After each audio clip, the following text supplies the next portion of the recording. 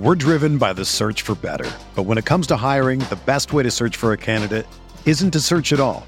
Don't search, match with Indeed. Indeed is your matching and hiring platform with over 350 million global monthly visitors, according to Indeed data, and a matching engine that helps you find quality candidates fast. Ditch the busy work. Use Indeed for scheduling, screening, and messaging so you can connect with candidates faster. Leveraging over 140 million qualifications and preferences every day, Indeed's matching engine is constantly learning from your preferences, so the more you use Indeed, the better it gets. Join more than 3.5 million businesses worldwide that use Indeed to hire great talent fast. And listeners of this show will get a $75 sponsored job credit to get your jobs more visibility at Indeed.com/Blue Wire. Just go to Indeed.com/Blue Wire right now and support our show by saying that you heard about Indeed on this podcast. That's Indeed.com/Blue Wire. Terms and conditions apply. Need to hire? You need Indeed. This podcast episode is brought to you by Coors Light. These days, everything is go, go, go. It's nonstop hustle all the time. Work, friends, family, expect you to be on 24/7. Well, sometimes you just need to reach for a Coors Light because it's made to chill. Coors Light is cold lagered, cold filtered, and cold packaged. It's as crisp and refreshing as the Colorado Rockies. It is literally made to chill. Coors Light is the one I choose when I need to unwind. So when you want to hit reset, reach for the beer that's made to chill. Get Coors Light in the new look delivered straight to your door with Drizzly or Instacart. Celebrate responsibly. Coors Brewing Company, Golden, Colorado. Support for this podcast comes from Wild Turkey Kentucky Straight Bourbon Whiskey. Let's tune in to their one-on-one with Jamal, a real bartender from Old Fourth Ward in Atlanta. I really get into the backstory of whatever I'm pouring, out of respect. There are literally years of experience behind these bottles. Wild Turkey, same recipe since 1942.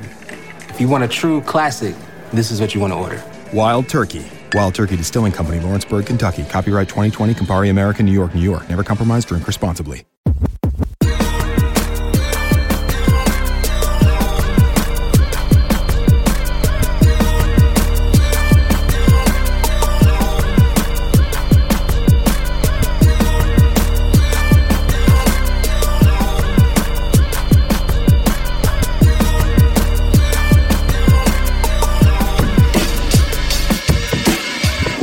Welcome to the Tuesday, December 10th edition of the RotoWire NFL podcast, sponsored by Yahoo DFS. I'm Joe Bartle. Of course, you can follow me at JB Fantasy Sports, and join alongside me is Jake Latarski.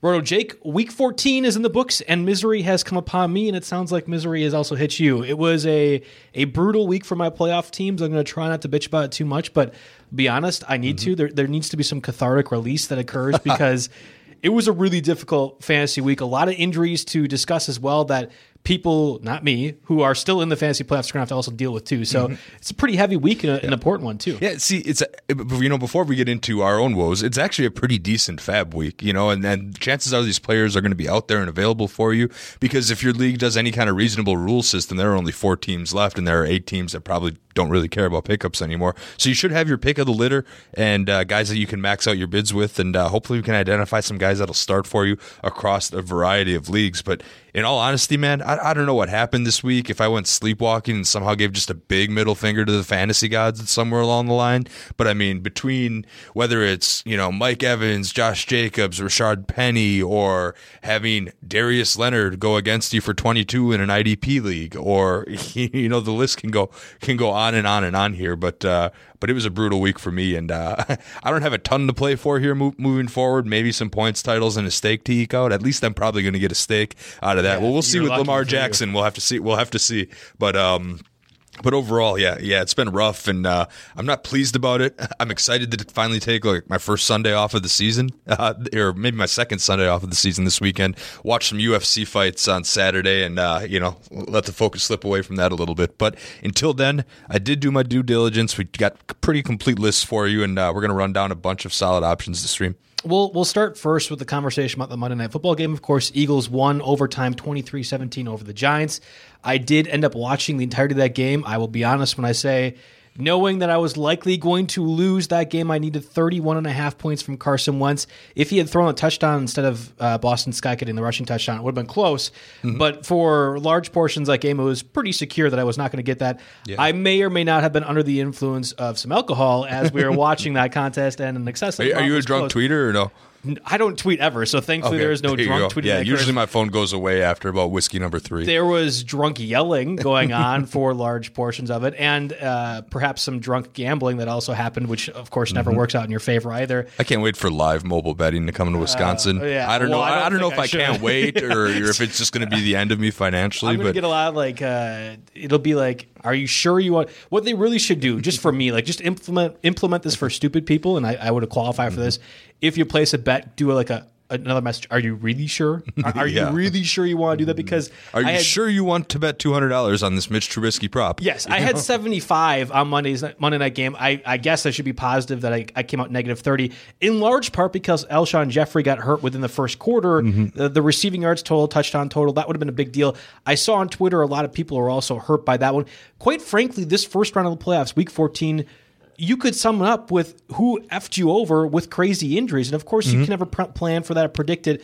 But it just felt like that across a variety of different receivers and running backs. And of course, it kind of all happened at once here with this Monday night game, leaving the Eagles with just 2 receivers for 3.5 quarters. Exactly. Yeah, this is rough. I think 2019 is going to forever go down as the week in which 6 seeds beat top seeds or good teams across the board. 6 seeds beating 1 seeds probably happened across the board this week because you had so many guys that were carrying you, just let down mostly due to injuries, but sometimes other circumstances. But yeah, it was rough. I mean, I guess we can get to Eli. Had a good first half. Darius Slayton. Again, we know we've mentioned him a bunch of times in the past. 2 touchdowns in one half. And I don't know what happened in the second half. Did they score any points in the second half?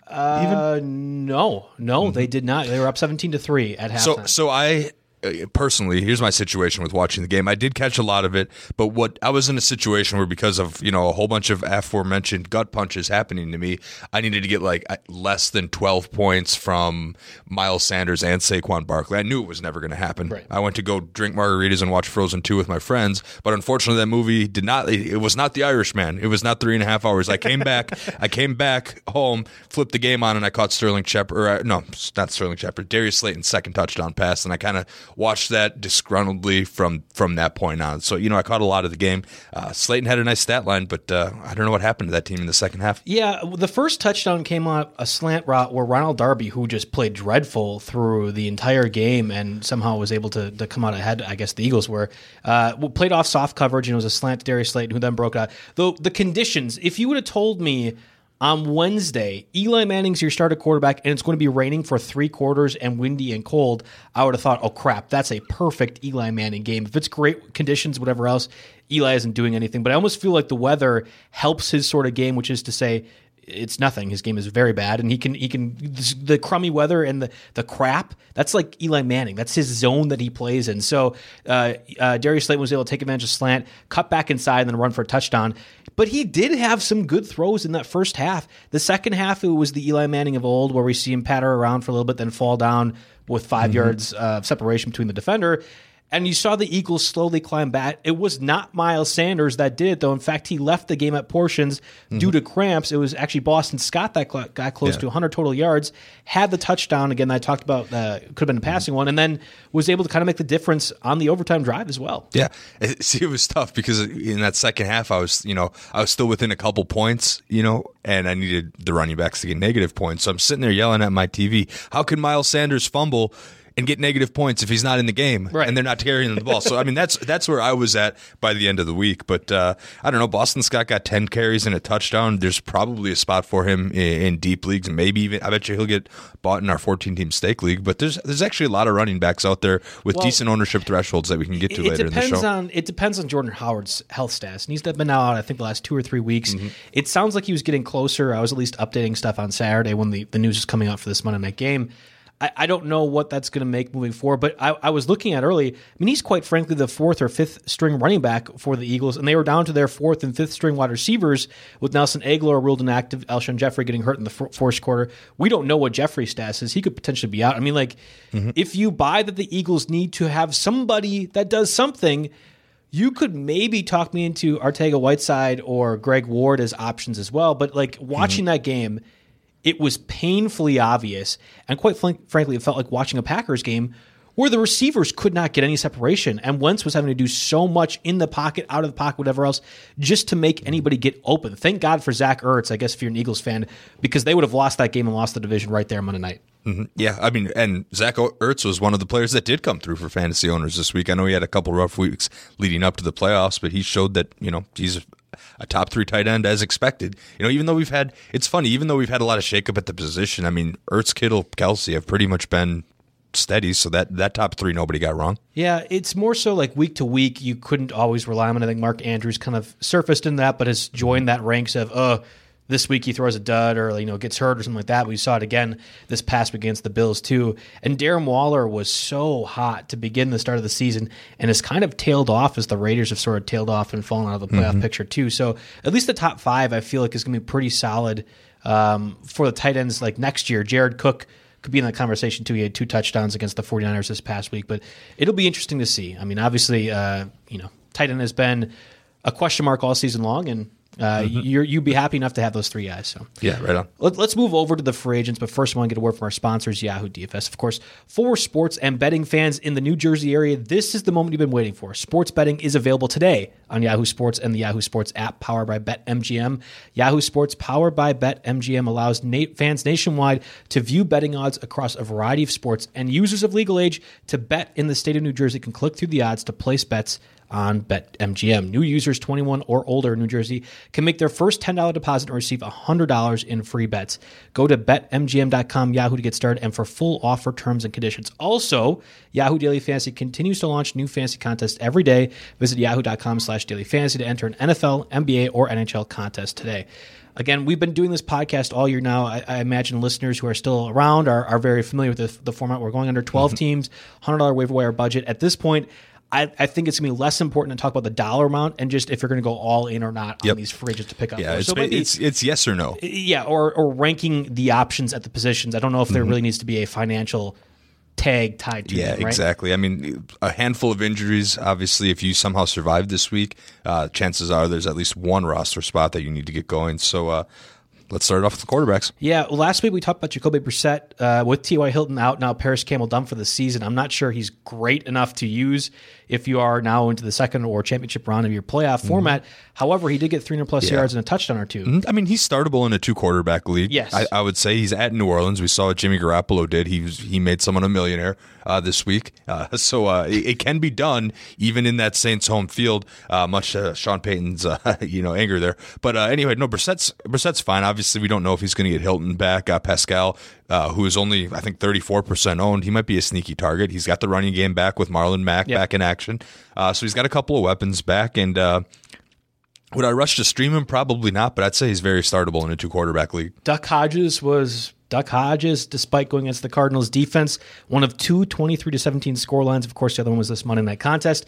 The Steelers did come out ahead, but that was thanks to Deontay Johnson and his heroics, in particular the punt return touchdown. I mean, it wasn't so much Duck Hodges that did anything, but Ryan Tannehill is the name I think that a lot of people are going to be interested about. And much like Derrick Henry was a playoff winner for people last year, it's a different Titans player that's a playoff winner, and it's going to be Ryan Tannehill, the backup quarterback for the Titans that's now turned starter, who is at this point playing himself into a starting role next year for the Titans. It's pretty clear in my opinion. Yeah, for as many people as I told to start Darius Geist this week, there's one guy that I told to start Tannehill over Fitzpatrick, and I hope that he heeded that advice. But I don't know, he was pretty sold on Fitzpatrick. So, but anyway, no, Tannehill is sneaking his way into actually playoff winning type of material, especially in a 2-quarterback league. If you snagged him after he took over the job, unfortunately, he's 48% owned in Yahoo leagues right now. So I do feel a little shady throwing him out there as the top pick. But if you do need a quarterback for whatever reason, you mentioned Lamar Jackson's got an injured quad. He suddenly popped up on the injury report, and they've got a contest. Yep, they've got a Thursday night game. It's against the Jets. I mean, granted, I think they've got a 2-game lead for that 1 seed now after the Patriots lost again. Patriots lost, yep. So I could, it's only a Tuesday pod. We're doing this Tuesday afternoon. It's about 12:30 Central Time, and I don't know for sure what's going to happen with Lamar Jackson. I sure hope he plays. I would not be surprised at all if they sit and given I mean, the quad, it didn't sound serious from the reports that we got Monday and now a little bit here on Tuesday as well. The injury didn't sound serious, but if you're the Ravens and you're playing against the Jets, what is the point?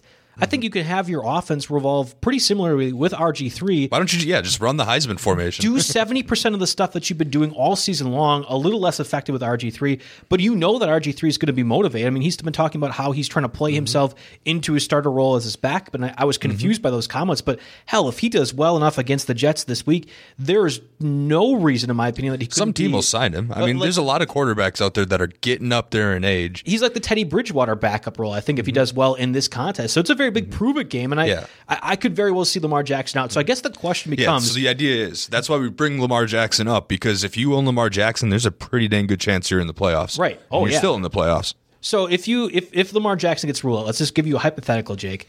Would you rather have RG3 against the Jets on Thursday? Again, we're assuming Jackson's out. Or a guy like Ryan Fitzpatrick, who I think fits our criteria a lot more, owned at 23% in Yahoo leagues, going against the the Giants defense this week. Of course, we don't know Devontae Parker's status. He left Sunday's game pretty early on, too. He and Mike Evans are kind of like the playoff ruiners for a lot of people. I guess thankfully, not thankfully me. I didn't have Devontae Parker in a lot of places, but it would have been great. I know you did, so that probably hurt you, too. Yeah, add it to the list. Chalk it up 13 minutes, and then we're already ready to tear apart this podcast. So would you rather have RG3 or Fitzpatrick? I think that's kind of where the conversation might boil down to. RG3 brings an interesting factor in there with his rushing ability. So he brings up that fantasy floor a little bit. But I think Fitzpatrick's one that's a lot more likely to end up throwing 2 or 3 touchdown passes. So I guess I'd go Fitzpatrick. Also, with the short week to prep, for a full game plan, maybe that's another factor. I guess I'd go Fitzpatrick, but I'd almost be looking at, now we don't know which one it's going to be, but I'd consider going to the Daniel Jones, Eli Manning train against the Dolphins. It sounds like it's Eli. It sounds like it's going to be Eli. Okay, because the last I looked at right before the show. I mean, again, that was probably an hour ago at this point, but it was still up in the air. So that might be a situation you'll have to watch up until kickoff. But I think I'd take the Giants quarterback over some of those guys, because the thing is I forget, I can't pinpoint where I got this stat from, but I think last week or this week, Monday night, was the first time they've had Saquon, Golden Tate, Sterling Shepard, and was Evan Ingram? He wasn't active, so they still were unable to have all their guys. They still didn't have all their guys, but it's been closer than they've been of late. And Ingram actually sounds like he might be ruled out for the rest of the season, too. It wasn't so much a setback, but like if you can't play this game, what's the point of you playing any of the other games?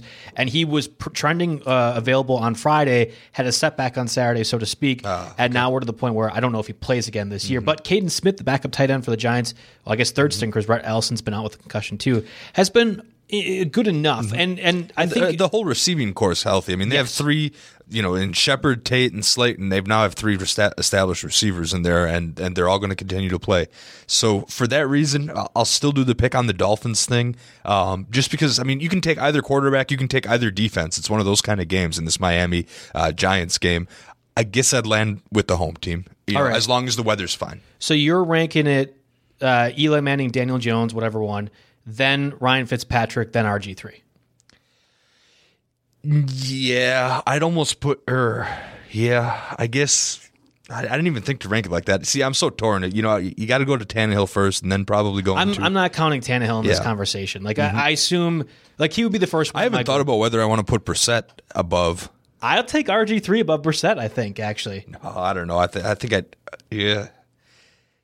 Again, it's tough to make a bet because we don't know what the situation's going to be, and that's going to change a lot. I bring this up because I'll take, obviously, Tannehill's number 1, but again, I'm assuming he's not available in most places that might need him. So Tannehill's number 1. I'll take Fitzpatrick above the Giants duo of quarterbacks, and then I'll go RG3 above Brissett. But that's kind of where I'm at right now. I'm assuming if RG3 is playing, he's operating the same role as Lamar Jackson, which means he's getting you 4 to 5 points on the ground, and that's kind of where I feel like it balances over Brissett. Yeah, I'm looking at that list again. I think I put RG3 last on the list. Okay. I see what's happening. I'm not board betting it. The Jets are, exactly, because we just don't know enough about the situation. But yeah, I'd put RG3 last on the list. I would not start him in a single QB league. I would call him startable in a 2 QB league if it's getting deep. But and chances are that might be where you need to go if you're Lamar Lamar Jackson an owner in a 2-quarterback league, Tannehill's definitely gone. He's taken. Someone's probably still holding on to Daniel Jones. They probably picked up Eli Manning last week when you didn't think you'd have any Lamar Jackson issue. Brissett and Fitzpatrick are probably out there, so that could be your only option, and that would be fair.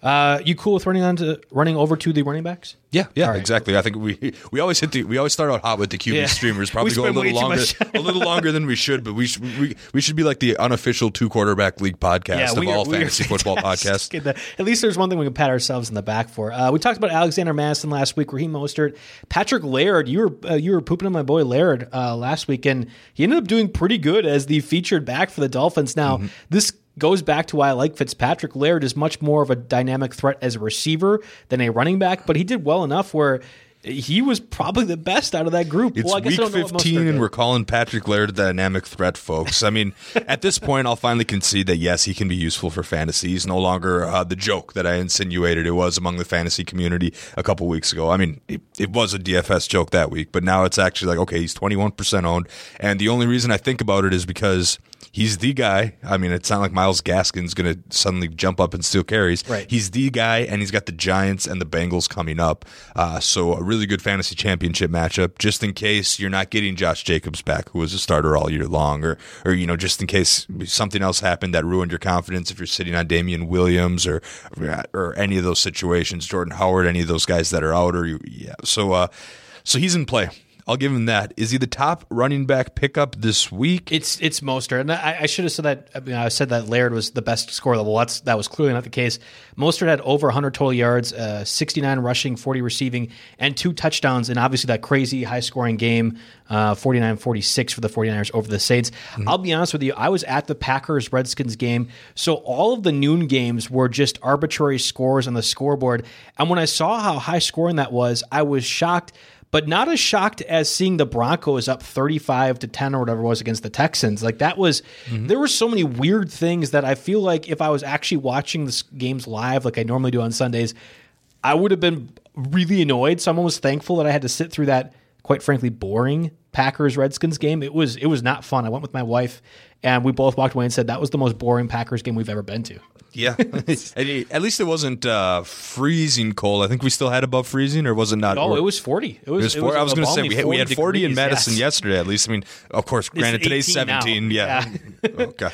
Yeah, so back to what I'm saying, though, like Mostert obviously did pretty well. I think he is quite clearly, if he's not already over 50% owned, the guy. He has over 600 rushing yards. Like, I don't know how that happened or like when that happened, but he has close to 800 total yards, now has 6 touchdowns on the season. He has surpassed Tevin Coleman very clearly as far as lead back for the 49ers. And I think at this point needs to be the guy that not overall for running backs, like top pickup over every position. Yeah, I'd agree with you. Definitely putting him over Laird. Definitely putting him over the second candidate on the list, Adrian Peterson. He's 40% owned, so he fits our bill. Darius Geis. Apologies to anyone out there who I mentioned maybe they should start Darius Geis this week, because I know I definitely did on the radio. It was a great matchup, but this is one where I'm going to apologize, even though I don't need to, because he got hurt. So I get the bill out there. You don't have to apologize at all. Like again, I was at that game. Geis was going for 150. Like he was knifing up for whatever the reason. That first drive or two, they used Adrian Peterson. He did absolutely nothing. Well, Adrian Peterson would be a Hall of Famer if he played every single game. Well, I mean, he is a Hall of Famer probably, but he'd be like an instant Hall of first ballot. Even more of an instant than Eli Manning. Yeah, exactly. Eli Manning, whose career record is now below 500, by the way. But no, he'd be an instant unanimous first ballot if he played every game at Lambeau Field, because he torches the Packers. Adrian Peterson. I've seen way too many games at Lambeau where Adrian Peterson has just lit them up. They cannot stop him. But Darius Geis, you're right. He was on his way to doing that before, again, almost as bad as Rashad Penny. He called it a dirty hit. Did you see that report? I didn't see the specific hit. No, I was... Well, he said after the game, guys, like that was a dirty hit by Darnell Savage. And I was at the game. It looked like a very clean tackle. Obviously, he hit the knee. But like when you're trying to bring down a guy that is like 240 and can run a 4.4, I don't know what else you do than cut his legs out. Like you can't go for the head, so I guess you go for the legs now, right? Yeah, he called it a cheap shot, a dirty shot, and I never got that. But I saw maybe on the replay you saw something. And this is a guy who's had a history of knee troubles at this point, so you have to determine. I don't know, in keeper leagues, like he's probably going to be one that you might want to let go. I think I'll hold on to him. Depends on how deep the dynasty is. If you can keep 10 players, then I hold on to him. If you can keep 2 players, you seriously probably have to let him go. So yeah, absolutely. And I think Adrian Peterson is close to being done. But at this point, it's probably Mostert and then Peterson that are the top 2 pickups because Chris Thompson is not the guy that they're going to be using. And the Redskins, for as many struggles that they seem to have, continue to use the running back almost exclusively in their offense. Terry McLaurin had a great fantasy day thanks to literally one drive at the end that was complete garbage time for the Redskins. I made the game look close. Yeah, I mean, and I hate those kinds because it'll be like, oh, the Packers are so great in one-score games. Well, that wasn't a one-score game. Now, they should have scored more than they did, but that's a different conversation entirely. Yes, exactly. So, I mean, looking at the list, I mean, all the injuries are starting to clear up a little bit. I mean, Le'Veon Bell's back at practice, so Bilal Powell, that was kind of a late waiver wire pop-up that we couldn't, wasn't on time. The news didn't come on time for us to hit it last week. He's no longer in play anymore. Rashad Penny tore his ACL, but Chris Carson's going to be the workhorse there, and he's already 100% owned, so there's nothing to see there. So if you're looking at Mostert, Adrian Peterson, Patrick Laird, it's probably more attainable at 21%. Those guys are all flexible, I'd say that. But what about the other 2 backfields I want to look at are Oakland and Kansas City. Kansas City has got an injury situation we're not going to know about until closer to kickoff here. What's going on with Darwin Thompson? I used him in DFS. I caught him at like 0.1% owned. Didn't quite do what I'd hoped he would done, but maybe I'm a week early with that because we still don't know about Damian Williams' rib injury, and LaShawn McCoy could be fumble and done. So you never know. Darwin Thompson could have an explosive game, but I think I'd look at that Oakland backfield first a little bit to see maybe DeAndre Washington's only 8%, and if Jacobs is done, then I wish I could combine. I wish I could just make DeAndre Richard and call it one back, and then we'd be okay. But that's the tough part here. The thing, though, and everybody that was, I guess, paying attention at this point, and quite frankly, if you had Josh Jacobs, you probably should have been aware of what could happen, but it felt like, at least when I was watching on Twitter, everyone was surprised that he was ruled inactive at the end, and I was talking with a friend who was also in the playoffs and lost because of this Josh Jacobs injury, and he picked up Ricard right away because that had the higher score overall. Ricard's obviously more of the receiving back, but you look at what Washington did, 53 yards carrying the ball on 14 carries, and also had 6 of 7 targets for 43 yards. So he had 96 total yards and a touchdown, whereas Ricard only had, I think, 46 combined yards. It's very clearly Washington in the backfield. It reminds me a lot of the Chargers backfield before Melvin Gordon came, where it was Austin Eckler about 70 to 75%, and then Justin Jackson chipping in for another 30 to 40 yards. That's what I think this situation could be, and Washington, as a result, he might not. I think I have Washington ahead of Peterson. Mostert first, but then Washington, because Josh Jacobs has a separated shoulder. Like Peterson does have the Eagles this week, who have the 5th best fantasy points allowed to opposing running backs in standard formats, and Peterson is definitely more of a standard format than a PPR format, which is why I look at that. So the matchup isn't great for Peterson, whereas DeAndre Washington here, I'm throwing this up. Going against Jacksonville, the third worst defense against the run. I think it's Washington. It's Mostert and Washington very clearly as the top 2 options. Yeah, with Festivus coming up, you want to add to my list of grievances here? How about Jacksonville just laying a complete and utter egg and having no reason to use Leonard Fournette or anyone else in the passing game later on? And it got so bad that Keenan Allen got benched. I had Keenan Allen and Leonard Fournette in that same matchup that it should have been good. I'll add on. I had some financial incentive on Melvin Gordon going over 90 plus rushing yards. Felt that was an easy lock, and quite frankly, it should have been. If they didn't get out 35-0, they took him out in the third quarter. Yep, and then they took Austin Eckler out in the third quarter as well, directly after, only after he got 180 combined total yards. I don't know, man. I've missed on Jacksonville twice now. Ronald Jones obviously had my disgruntled last week, now Melvin Gordon this week, but it's been frustrating. The moral of the story is the Jags had a pretty good defense a couple years ago. Threatened. I think they made the playoffs once, but now they're bad. They're like what everyone thinks the Jacksonville Jaguars are. They're just not good. The defense used to be a strong point. Now they're 30th in the league in rushing yards. So DeAndre Washington, he sneaks up that list more than I originally gave him. I didn't even realize I had to think about it a little bit more. Peterson's tough because I think he gets more carries probably, but I think I'd be willing to put DeAndre Washington as more startable than Patrick Laird. Well, okay, yeah.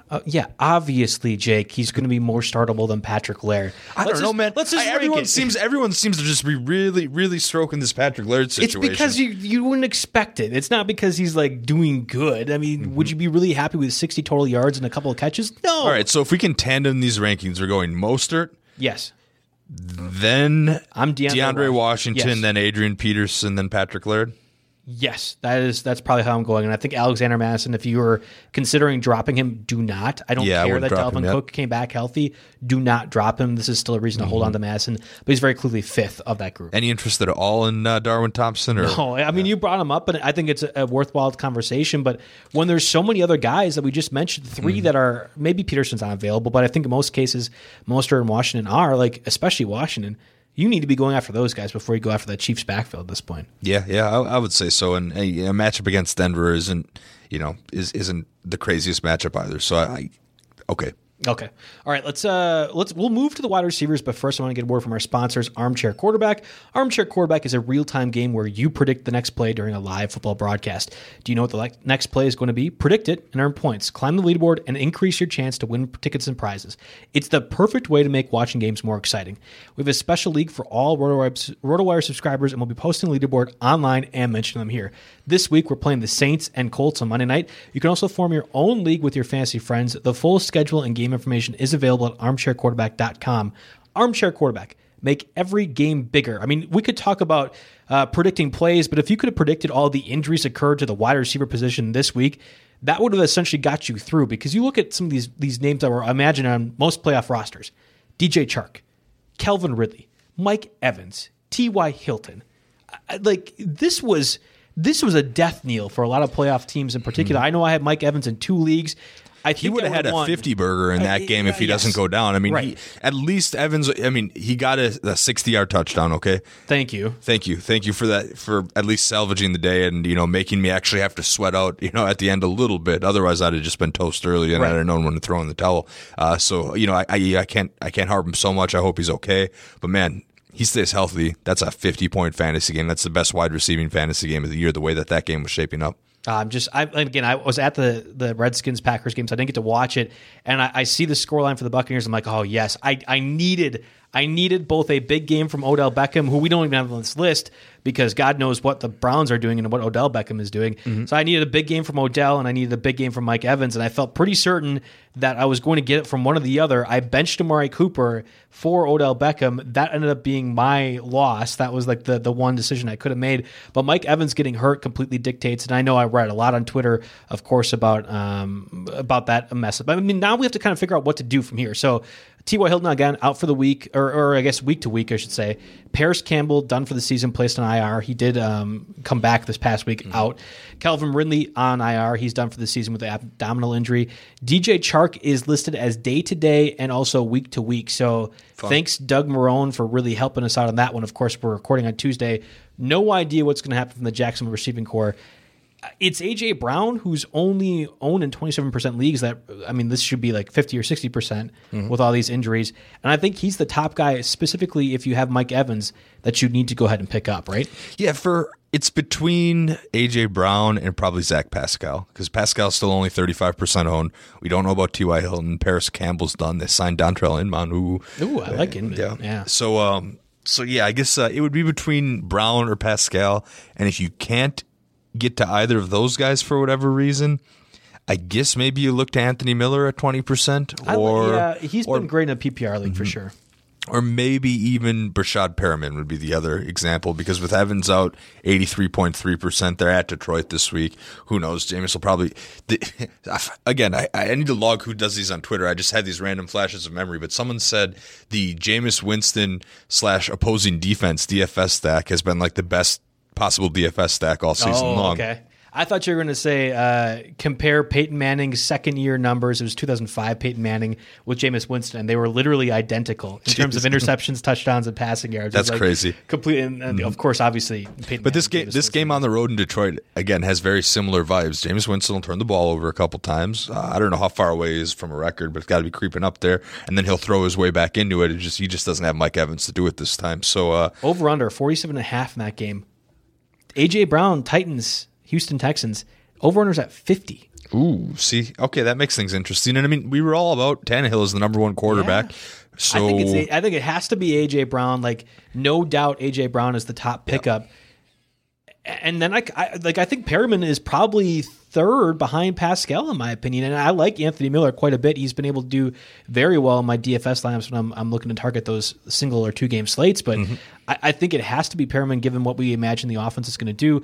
O.J. Howard, of course, stepped up when it was too late for everybody else. He had 4 catches, 73 yards, and a touchdown or something like that. Yeah, I mean, he's someone that we can definitely discuss in the tight end section just because with Evans being gone, they need another mouth to feed. And maybe he's starting to turn the corner a little bit, but chances are it's pretty foolproof whenever we recommend O.J. Howard. He gets benched for doing something stupid in the first quarter. So at this point, But no, so you're right. I think A.J. Brown's got to be the number one guy. Great matchup. Texans are 30th at defending opposing wide receivers in standard. In PPR, they are also 30th. So again, a defense that Drew Lock lit up last week. There are going to be a lot of 6 seeds that continue to win matchups because they're suddenly using a Tannehill A.J. Brown stack this week. True. That's the crazy thing about fantasy sometimes. So definitely A.J. Brown. I'll throw in Zach Pascal one more time just because they're running out of options, and he seems to be the double-digit target getter. And I picked him up in Stake League last week. He's probably going to be my Devontae Parker replacement if he can't go, and I feel just fine about that. Pascal playing the Saints on Monday night. I do like having players on Monday night, even though this is a tougher matchup. And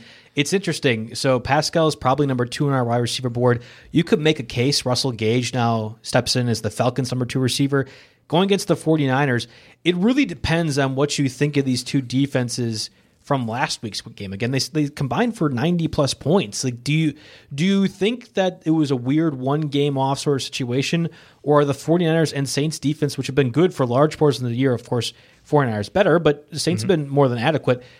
Was that just a weird thing, or is this now a repeatable situation where Pascal and Russell Gage could really take advantage of what might be a bad match? But I can't imagine so, but I guess I'm curious in your opinion. Yeah, I don't think the 49ers defense, I'll be willing to say that they're not just an automatic avoid anymore. They used to be one of the toughest matchups to go to, but after a couple weeks of giving up some points, the Packers, of course, couldn't figure it out, but the next couple teams did get to them a little bit. So I wouldn't say they're an automatic avoid, and yeah, I guess you could consider it. So we've talked about probably the primary pickups in the running back and wide receiver. I'll give you our top options so far. So Raheem Mostert, DeAndre Washington, A.J. Brown. I think all 3 are very, very clearly put your budget in on them. But if you had to rank the 3, how would it go? Because I think A.J. Brown might need to be in that conversation as above those 2 running backs. Yeah, he deserves to be in the conversation for sure. But I think I still got to go with Mostert as number 1.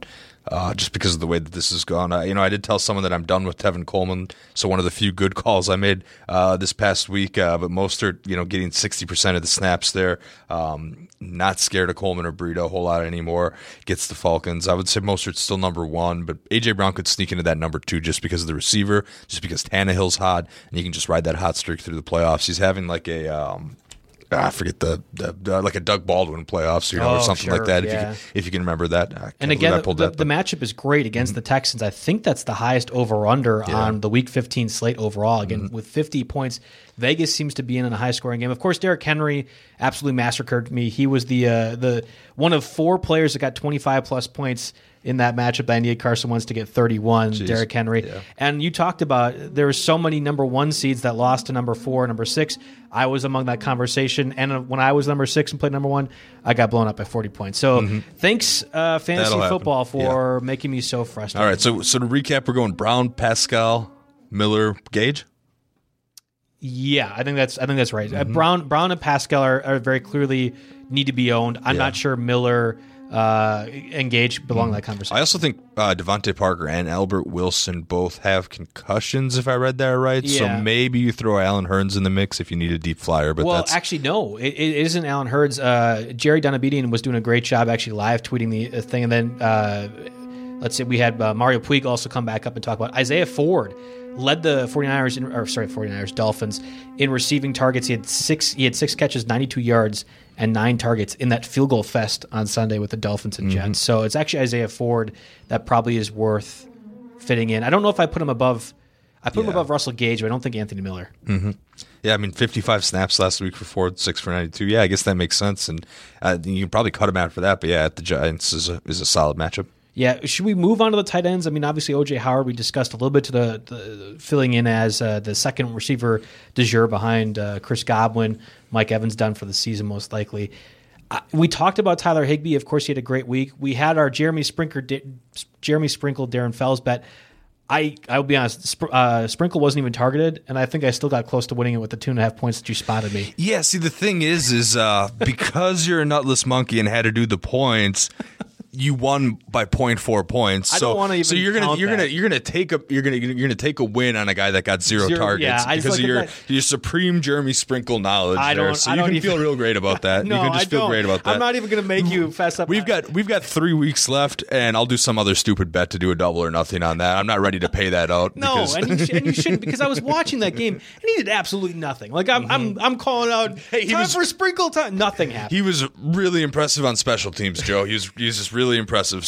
Anytime I can win a bet with 0 points scored by my player, though, I have to feel pretty good. Like, well, I was sitting there like looking at in the third quarter. I was like, okay, Fells has got 2 catches for 2 yards. All right, they are getting crushed right now. They just need to throw to him one more time. And Will Fuller was inactive too, so that left one less guy to throw to. They just need to throw to him one more time, and it didn't happen. But that's 2-0 on board bets. Yeah, that's one that you got to feel a little guilty about. I won't winning make you pay it out, but 2-0 on board bets, man, I'm feeling really good. And of course, we go back to the Mitchell Trubisky call in like podcast 3 that we did at the beginning of the season, and boy, that one flamed out real fast. Hey, not so fast. I was going to say he's done great in the last. I know. I got to put my senile Lee Corso not so fast. David Njoku's back from injured reserve. I don't even know what he ended up doing this past week. Was it anything like remotely good? Obviously, 21 snaps, he caught 1 pass. Yeah, I think he's still like every other tight he's end. Technically behind. Yeah, exactly. He's behind Ricky Seals-Jones on the depth chart, probably.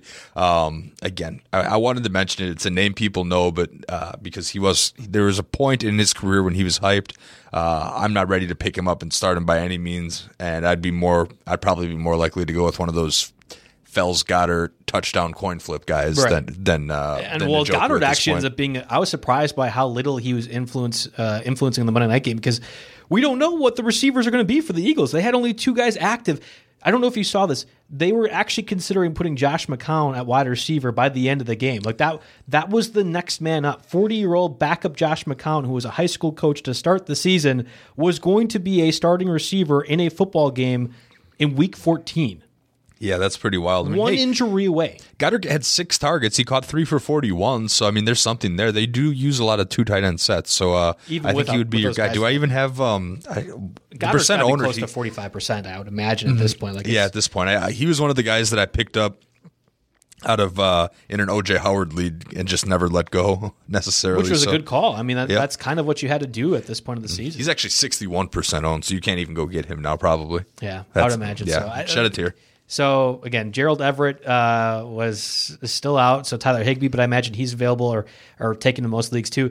Tight end's a wasteland. Like, I think the 4 or 6 teams that are left in the playoffs right now. Higbee's only 22%. If you want him, you can get him. Okay. At Dallas, they're like 20th against opposing tight ends. So. Okay.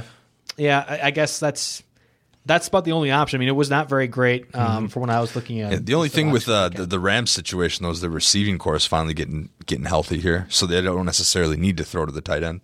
Well, yeah, but Higbee was a pretty big factor, of course, against the Cardinals, which we knew, but even this past week was a really big influence in the Rams' offense. Seahawks are actually pretty brutal against tight ends, too, here, or they're pretty brutal as well, so, the matchup, I guess, fared pretty well. Let's move over to the defenses. Of course, I've been touting the Eagles for weeks for this stretch. They let me down against the Dolphins. I was already burned in so many leagues that I didn't even check what the Eagles' final score was, but I don't think they forced a turnover. They might have gotten a sack or 2. I think at this point it probably has to chalk up as a loss. I had a solid Jake Elliott Eagles stack in a league that meant nothing. That's all it's going to do is like improve my manager rating on Yahoo to get these stupid wins at this point. They got like 4 points, so nothing to see there. Looking at streamers this week, in the rain Monday night, and the Eagles get 4 points. God, I hate fantasy. Exactly. Hey, you can't measure Eli playing for the Hall of Fame in fantasy rankings. Below 500 record. Thanks. Yeah, exactly. So. I don't know. Looking at the streams, not a whole lot jumped out, but I'm interested in Tampa Bay at Detroit. Tampa Bay's 4% owned. They've had, they've been very boomer bust from a fantasy standpoint, so it's tough. I mean, if you've been streaming defenses, probably most defenses that are owned are better, but, you get third string quarterback with Detroit. It's on the road and indoors, so maybe you could find a home team with some poor weather leading up to that. Yeah. But I don't know. Looking at the list of under 50% guys, I think Tampa Bay was the one I was picking. Where are the Bills? They could have been dropped against Lamar Jackson this past week. They played the Steelers Sunday night. I doubt that very much. The Bills have been playing pretty solid defense all year. Let me see if I can get.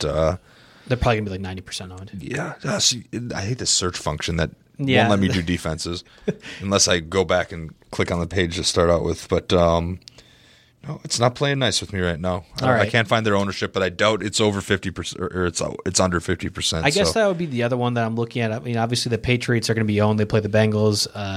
Scandal or not on the taping of the game, that's a non-concern for me. I don't think you want to have the Packers defense against the Bears. Normally you'd be targeting them, but Trubisky and company seem to be doing pretty good. I was looking in a league that does not use team defenses. That's why they did not show up. Yeah, you're having a tough day. Just wait till Sunday, and you can enjoy all the fights and everything. Saturdays when I enjoy all the fights. Sundays when I'll sleep, I will wake up and I will gamble a little bit. And probably regret the night before. But the Bills are 65% owned, so they're not out there. That's a degree of availability if someone fell asleep, so maybe you think about it. But if it's not for the Bills, I guess I'm going Tampa.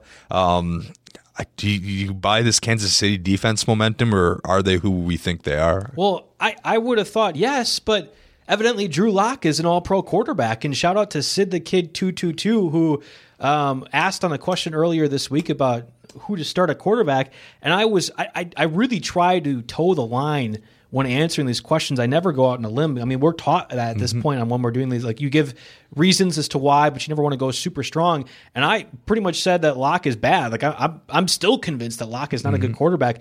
But boy, he proved me wrong against the Texans. At this point, I don't know if I want to roll with him against the Chiefs. Would you have thought they'd be up by 35 points or whatever it was against the Texans? I mean, if you'd have found 100 different fantasy analysts to tweet and set his lineup for, 99 of them would have told him to start Derek Carr over Drew Lock, and the other one would have just gotten laughed at by everybody else. And I think Carr ended up doing fine. Now, not Drew Lock, 3 touchdowns, 300 plus yards. I think he had a 20-point fantasy day because he had to, 263 and 2 touchdowns, throwing 17 rushing yards. That's a fine fantasy day.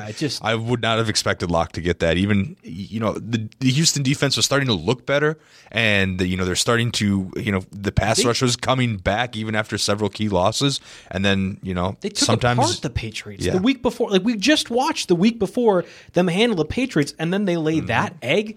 Maybe the Patriots against the Broncos? Maybe the Patriots aren't who they thought they were now that they're no longer get to play. True. Maybe they don't get to play cupcakes every week. They're cheaters.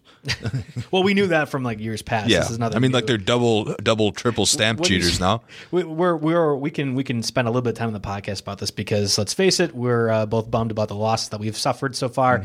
When you saw the news that they were evidently watching the tape of the Bengals game, my first thought was why? Like, what purpose? Like, what's the point?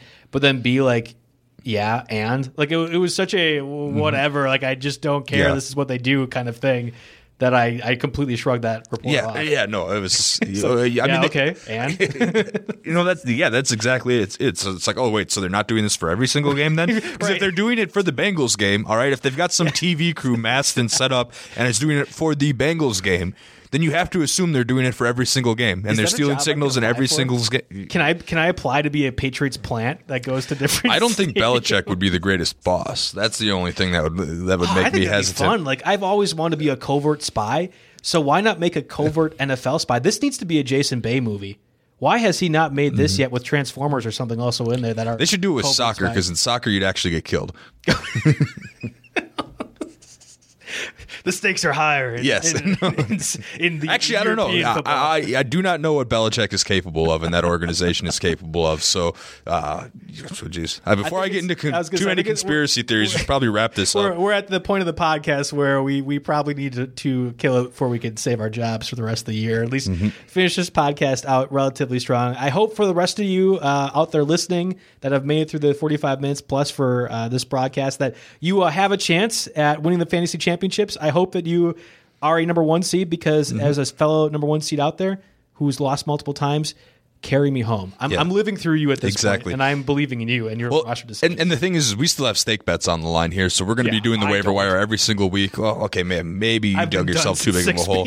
Yes, but I still have stake bets on the line. So, and I don't know, I like to troll other owners in my league and also make my Yahoo manager rating look really nice. I'm still making pickups through the rest of the year. Split some of the stake league money with me. You'll make the bill not so bad for me since I'm helping you set some stake league lineups that actually matter. Yeah, maybe. I mean, if anything, I can like buy you a drink afterwards because of talking me into Lamar Jackson earlier in the year.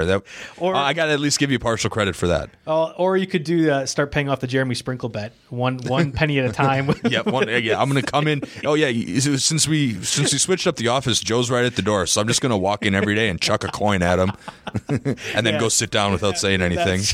Walk in, chuck coin at Joe, get coffee, sit down. That would be how I want to start my day anyway at this point with how bad my fantasy lineups have been. So best of luck to the rest of you guys that are still out there and hope you end up winning the fantasy championship.